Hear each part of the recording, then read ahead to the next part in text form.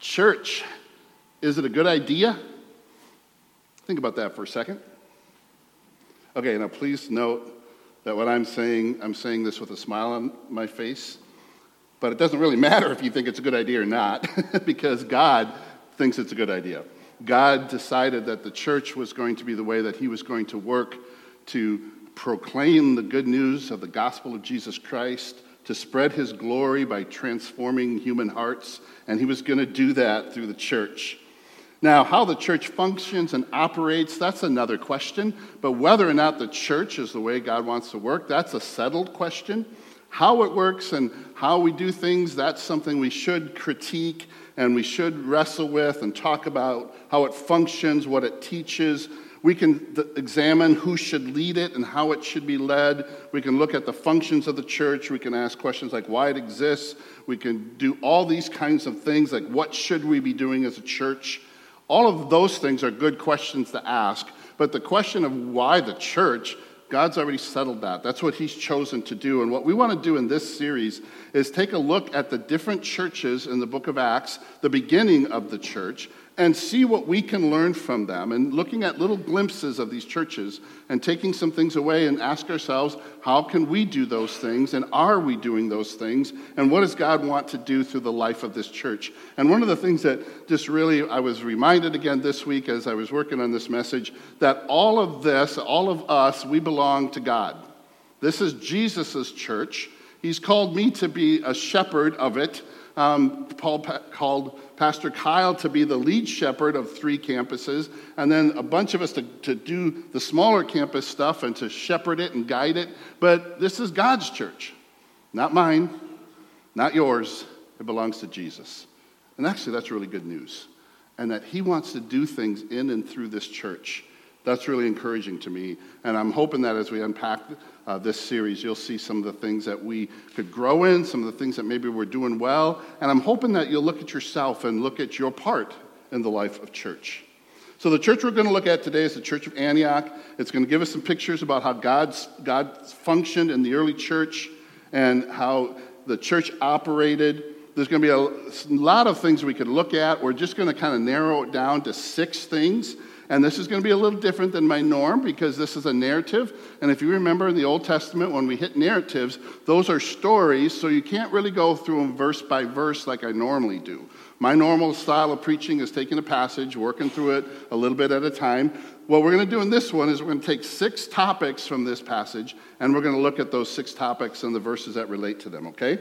So, what we're going to focus on are 6 characteristics of the Church of Antioch. And here are 6 things that we can see from the book of Acts that this church was about. The first thing is that it's Christ-centered.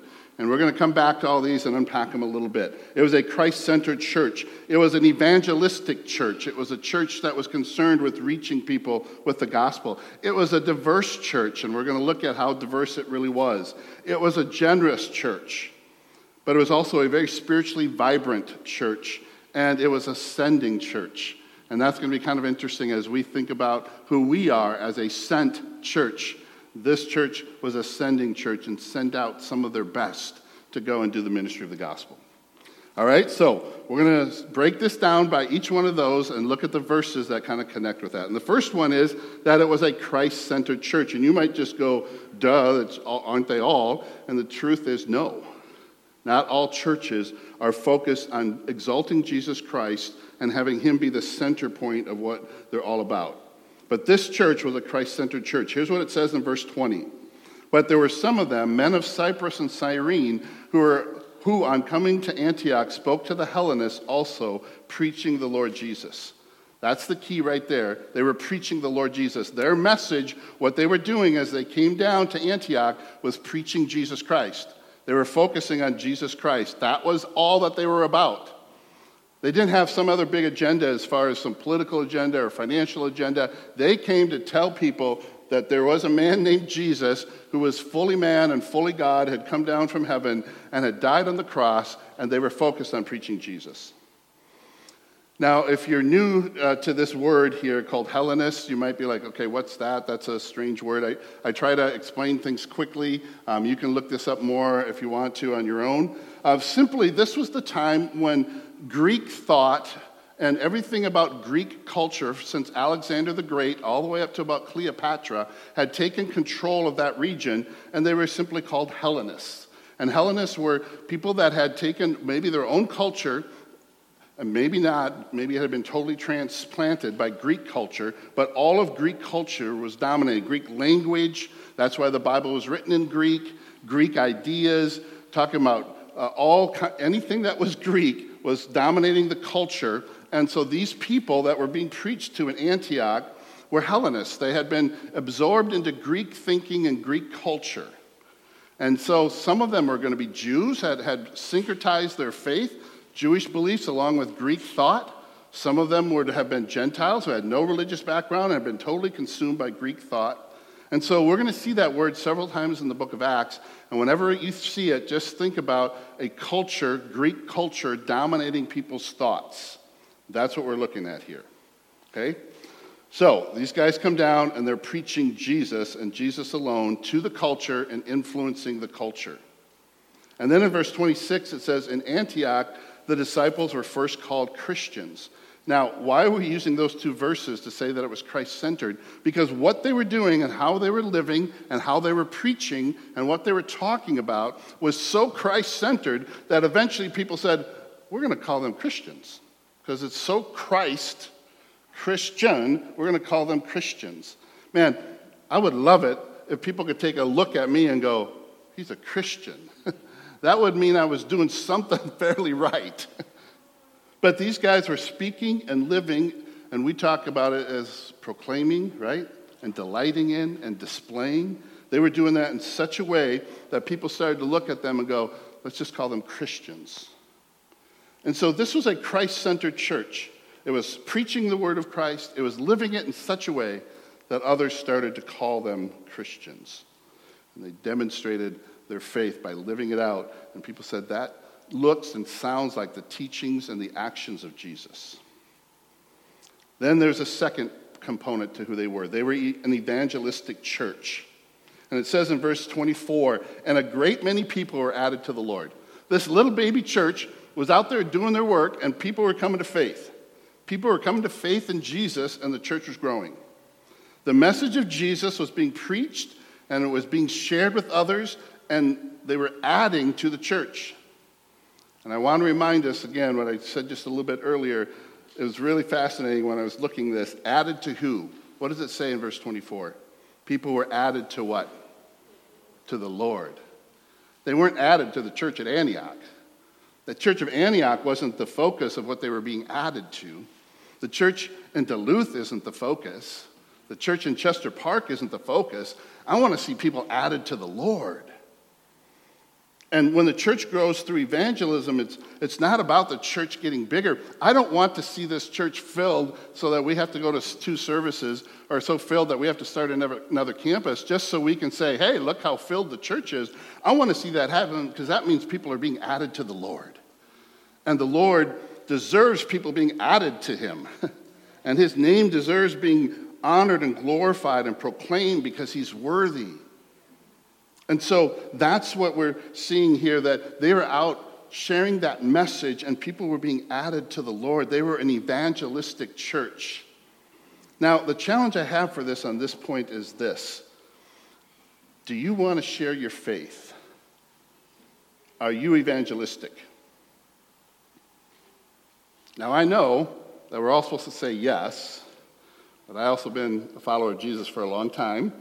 And I know where I've been at times, and I know where we can be at times. Now, if you're visiting today, I want you to know the rest of my congregation knows I'm a preacher of good news. I see the positive things that are going on in our church, and I want to be positive, but I also want to be positive, but also challenge us on occasion, right?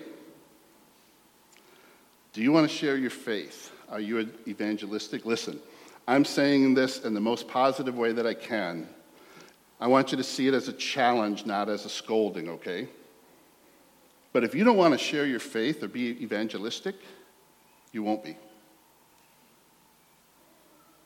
If you don't want to, if you will sit there and say, man, I don't want to do that. That's hard. That's scary. I just don't want to do it. Guess what? You won't.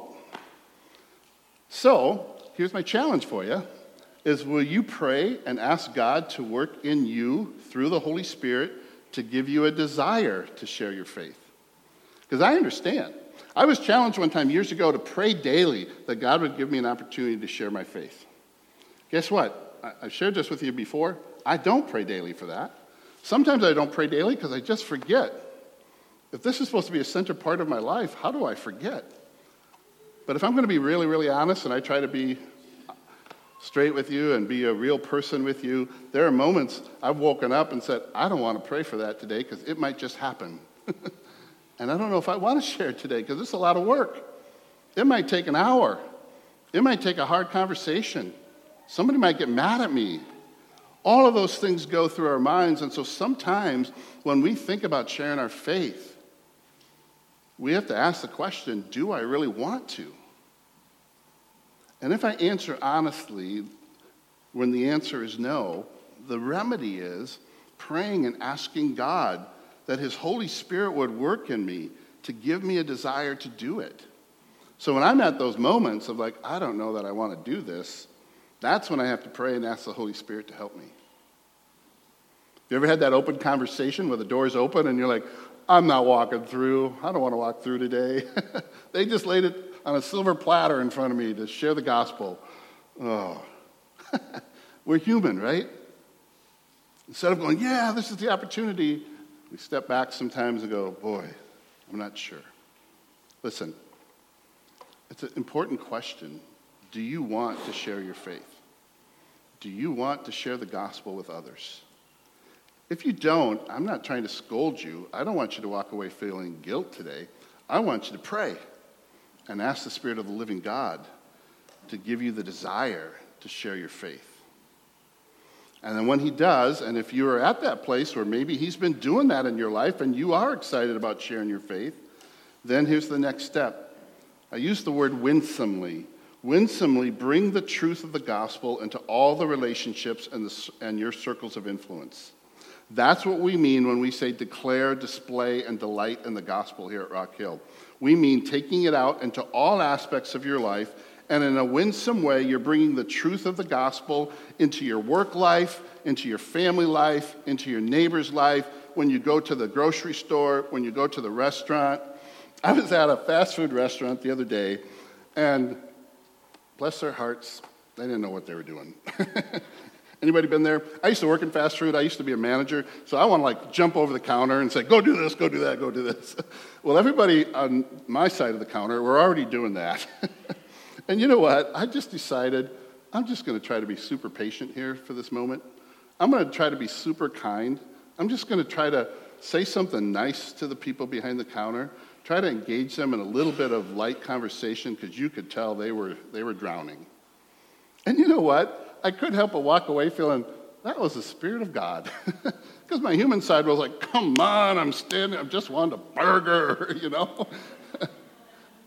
And a chocolate shake, but that's another thing. But standing there, and then all of a sudden I just felt like the Spirit say, just give them some kindness. Because they know that they're drowning. See, winsomely bringing the truth of the gospel is sometimes how we treat somebody at a restaurant, or how we treat somebody when they didn't fix your car completely the way that it should be. Doesn't mean we don't fix those things, doesn't mean we can have those conversations, but we can do them in ways that are winsome and bring people to an understanding that, wow, that's a different way to handle things. This church was an evangelistic church. Somehow they were winsome in how they were sharing the gospel with a culture that had never heard of anything like what they were talking about. Can you imagine that? Well, we're seeing it more and more in the world we live in, too. But a place that had been consumed by Greek culture, thinking about multiple gods, and now here these guys were preaching this gospel of Jesus. But they were doing it in such a way that the church was added to, the Lord's people were added to through this body of believers that were doing this. So my challenge for you today is, do you want to share your faith? And if you don't, pray that God would give you the Spirit, through his Spirit, a desire to do that. The third thing in this church, it was a diverse church. This is what's really interesting in this early church. It was a very diverse church. This is what verses 19 through 20 say.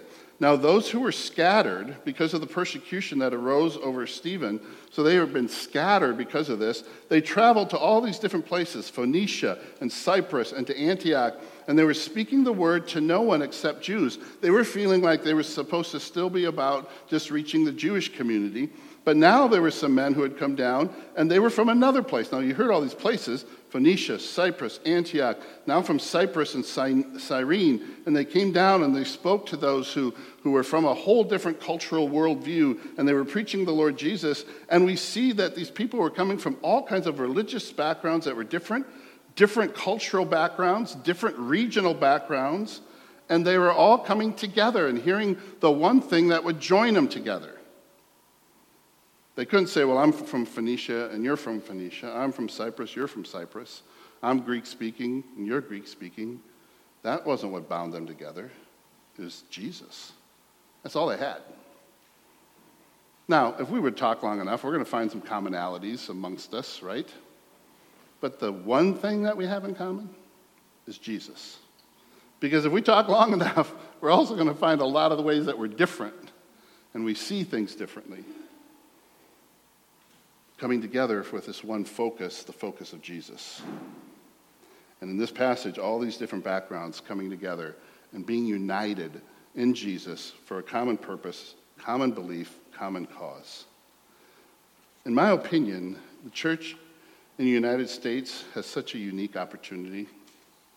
Not only do we have the freedom to share the gospel, we live in a country that has some of the greatest diversity in the entire world. I mean, we're built on people coming from everywhere. So not only do we have the freedom to share the gospel, we have all the different cultures in our midst. And then you add being in a college town, and we literally have people from all over the world, from all over the country, from all over our state, from all over our region, come right here in the Twin Ports. And they go to UMD and St. Scholastica and Lake Superior and Superior in Wisconsin. They're right here. And God has brought that to us. And so we need to be a church that is diverse. And the church should be a beautiful picture of being united in Christ, but diverse in endless other ways that we say, that's not important. What's important is that we're united to worship Christ, to know Christ, to proclaim Christ. So this church in Antioch was a diverse church, and it gives us the picture of how we should be as a church and how we should look as a church. The next thing it tells us is that it was a generous church. It was a church that was concerned for the needs of others. This is verses 27 through 30. Now in these days, prophets came down from Jerusalem to Antioch, one of them named Agabus. He stood up and he foretold by the Spirit that there would be a great famine over all the land. This took place in the days of Claudius. So the disciples determined by the Spirit, every one according to his ability, to send relief to the brothers living in Judea. And they did so, sending to the elders by the hand of Barnabas and Saul. They gave according to their means. What the elders and the disciples said is, let's pray about this. And they felt like the Spirit was saying, let's give and help because a famine is coming. And these are our brothers and sisters. They live a long ways away, but that's where our unity is in Christ. And so no matter where they're living, we have an opportunity to help them. And they told them to give according to their means. And they gave to help the furthering of the gospel, and they gave to help those who were in need. And I want you guys to hear this because we have a great thing going here at Rock Hill. Our church is a very generous church. We've been very generous, and I want you to be encouraged by that. But I want you to know that that's part of the life of a follower of Jesus and part of the church. And we see it here that these people were generous in their giving, and they gave according to their means. Some of us have more means than others. And it's between you and the Lord about how much you should give. But I'll never forget a speaker that I heard when I was in college, and it really made me think. And he said, the issue isn't how much you give, it's how much you keep for yourself. And I'm not saying that because we need more resources at the church. I'm saying that because that's something that you and God have to work through in your own heart. But this was a generous church.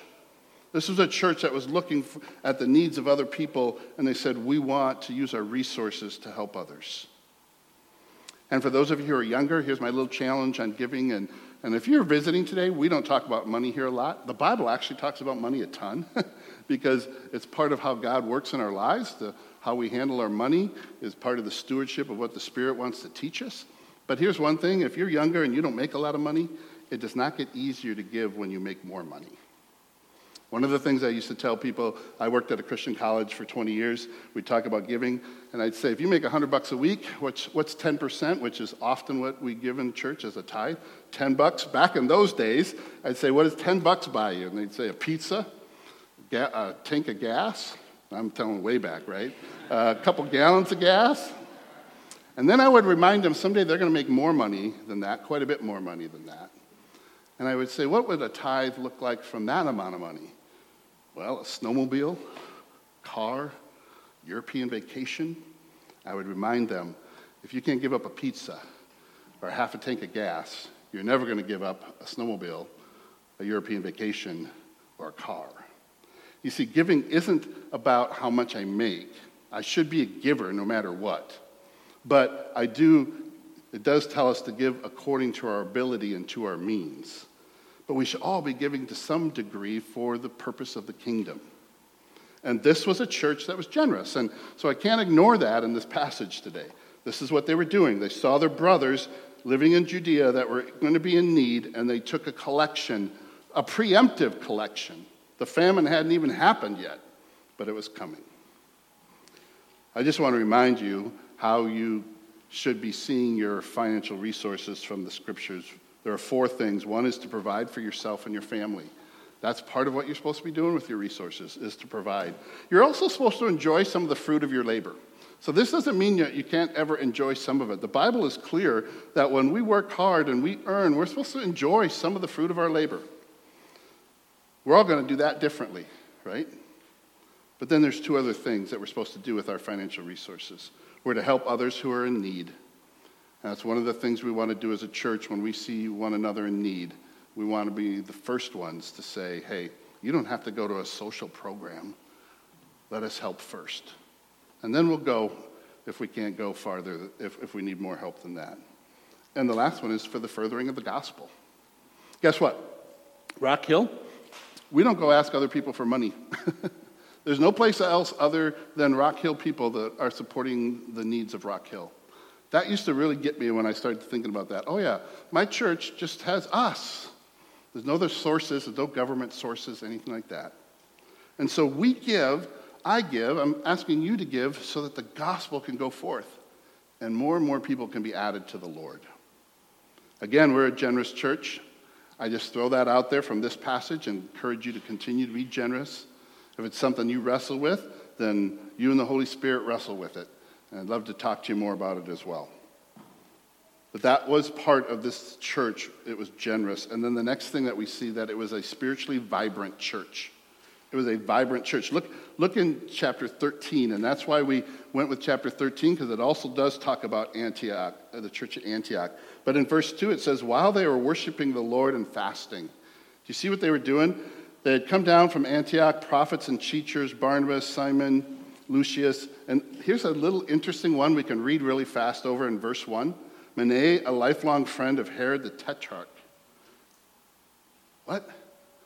You go really fast past that and you stop and don't realize and don't stop to think. Herod the Tetrarch, the king, the ruler, his lifelong friend had become a believer. So this lifelong friend of this ruler was a follower of Jesus. And Luke puts that in there so that we would go, whoa, look what God does. That's pretty awesome.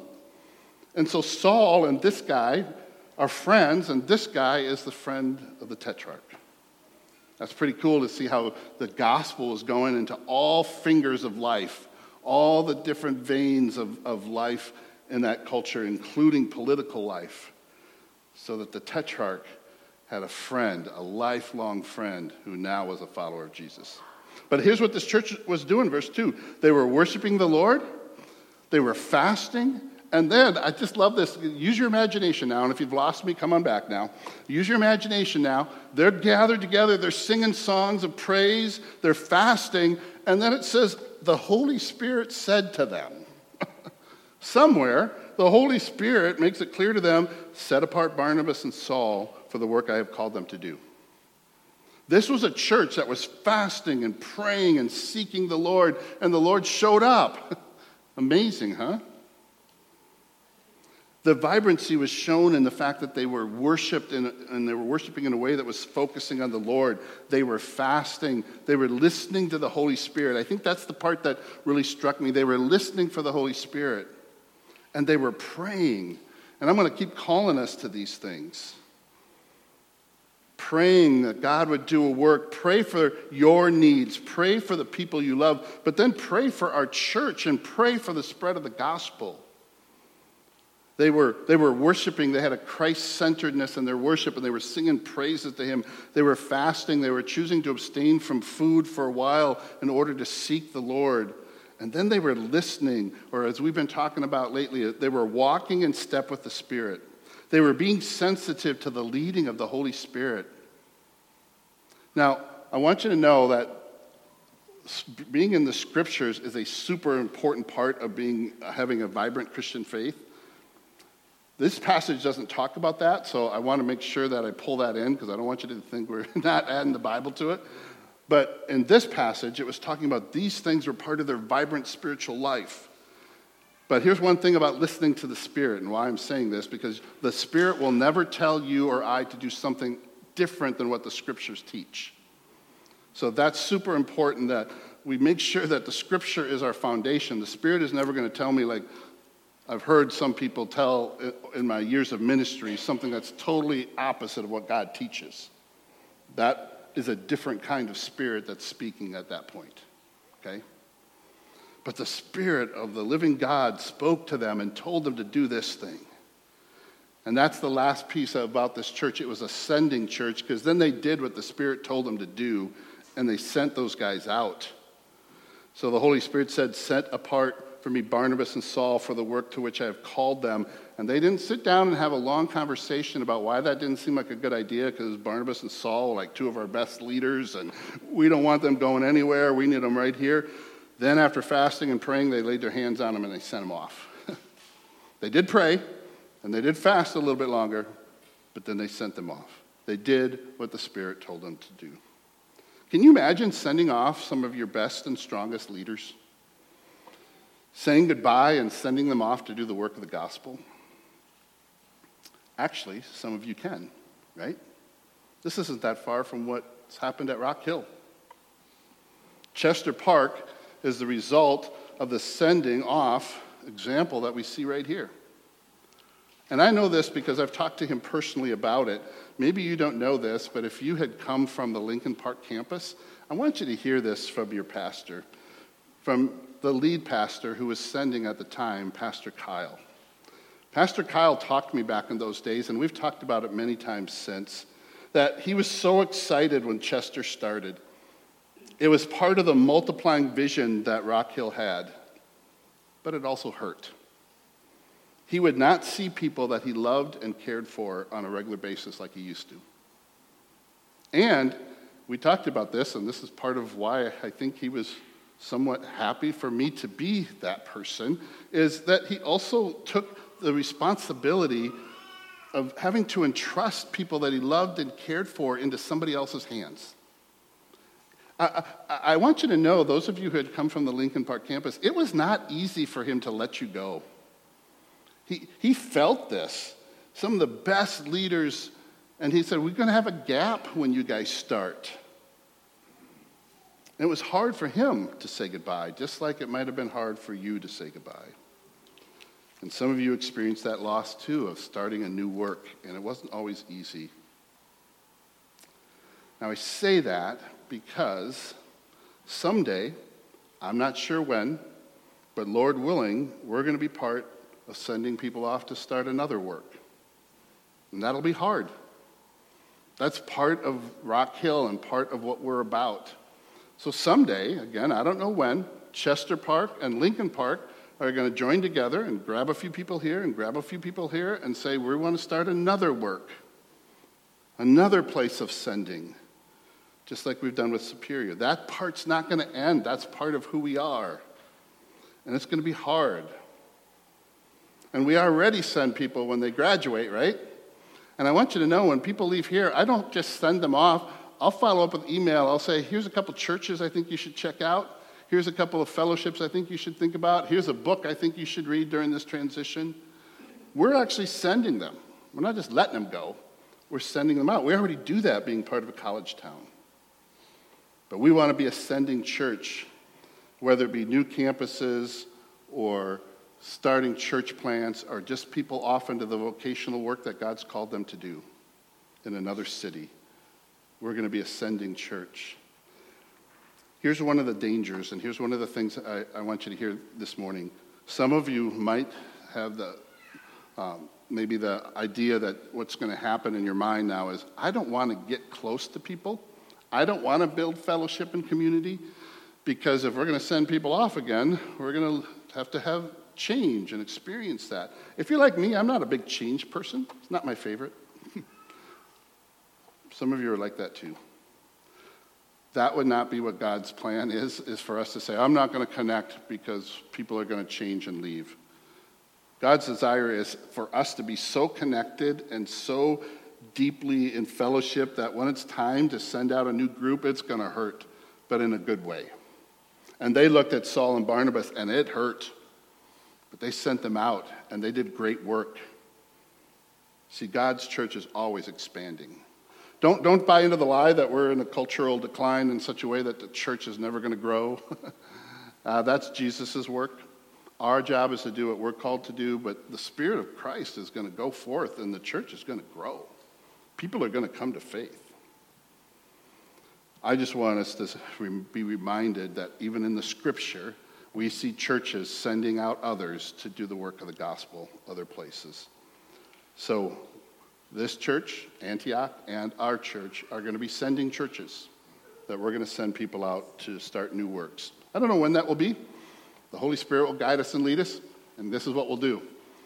We'll pray and we'll worship, and the Spirit will tell us, okay? Just like it did here. All right, what do we do with all this?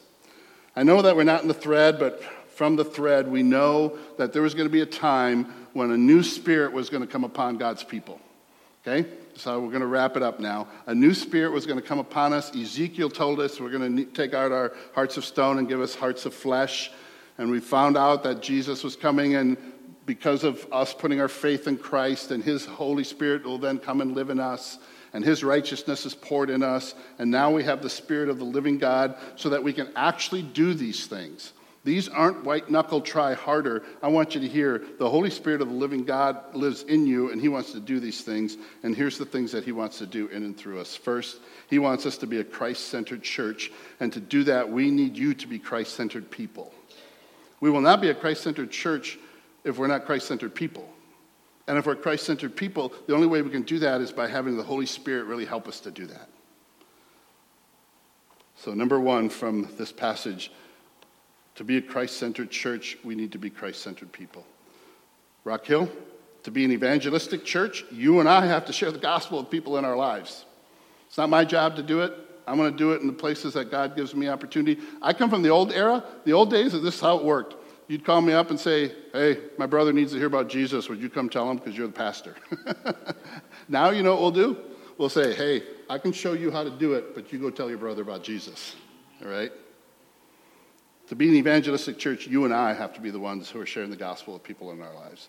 To be a diverse church, we need to share our dinner tables with people that don't look exactly like us, or not exactly from the stage of life that we're in, or that have different interests, and maybe we don't even have a great time with them. We always think it has to be this perfect connection. To be a diverse people, we need to gather together and spend time together and live life together. To be a generous church, we need to be generous with our time and our money because God has created us to be generous just like he is. God has blessed us with all the blessings that we have, and he's just calling us now to be generous just like he is. As a church, To do all these things, we must maintain a spiritually vitality. We must be a vibrant church and vibrant people.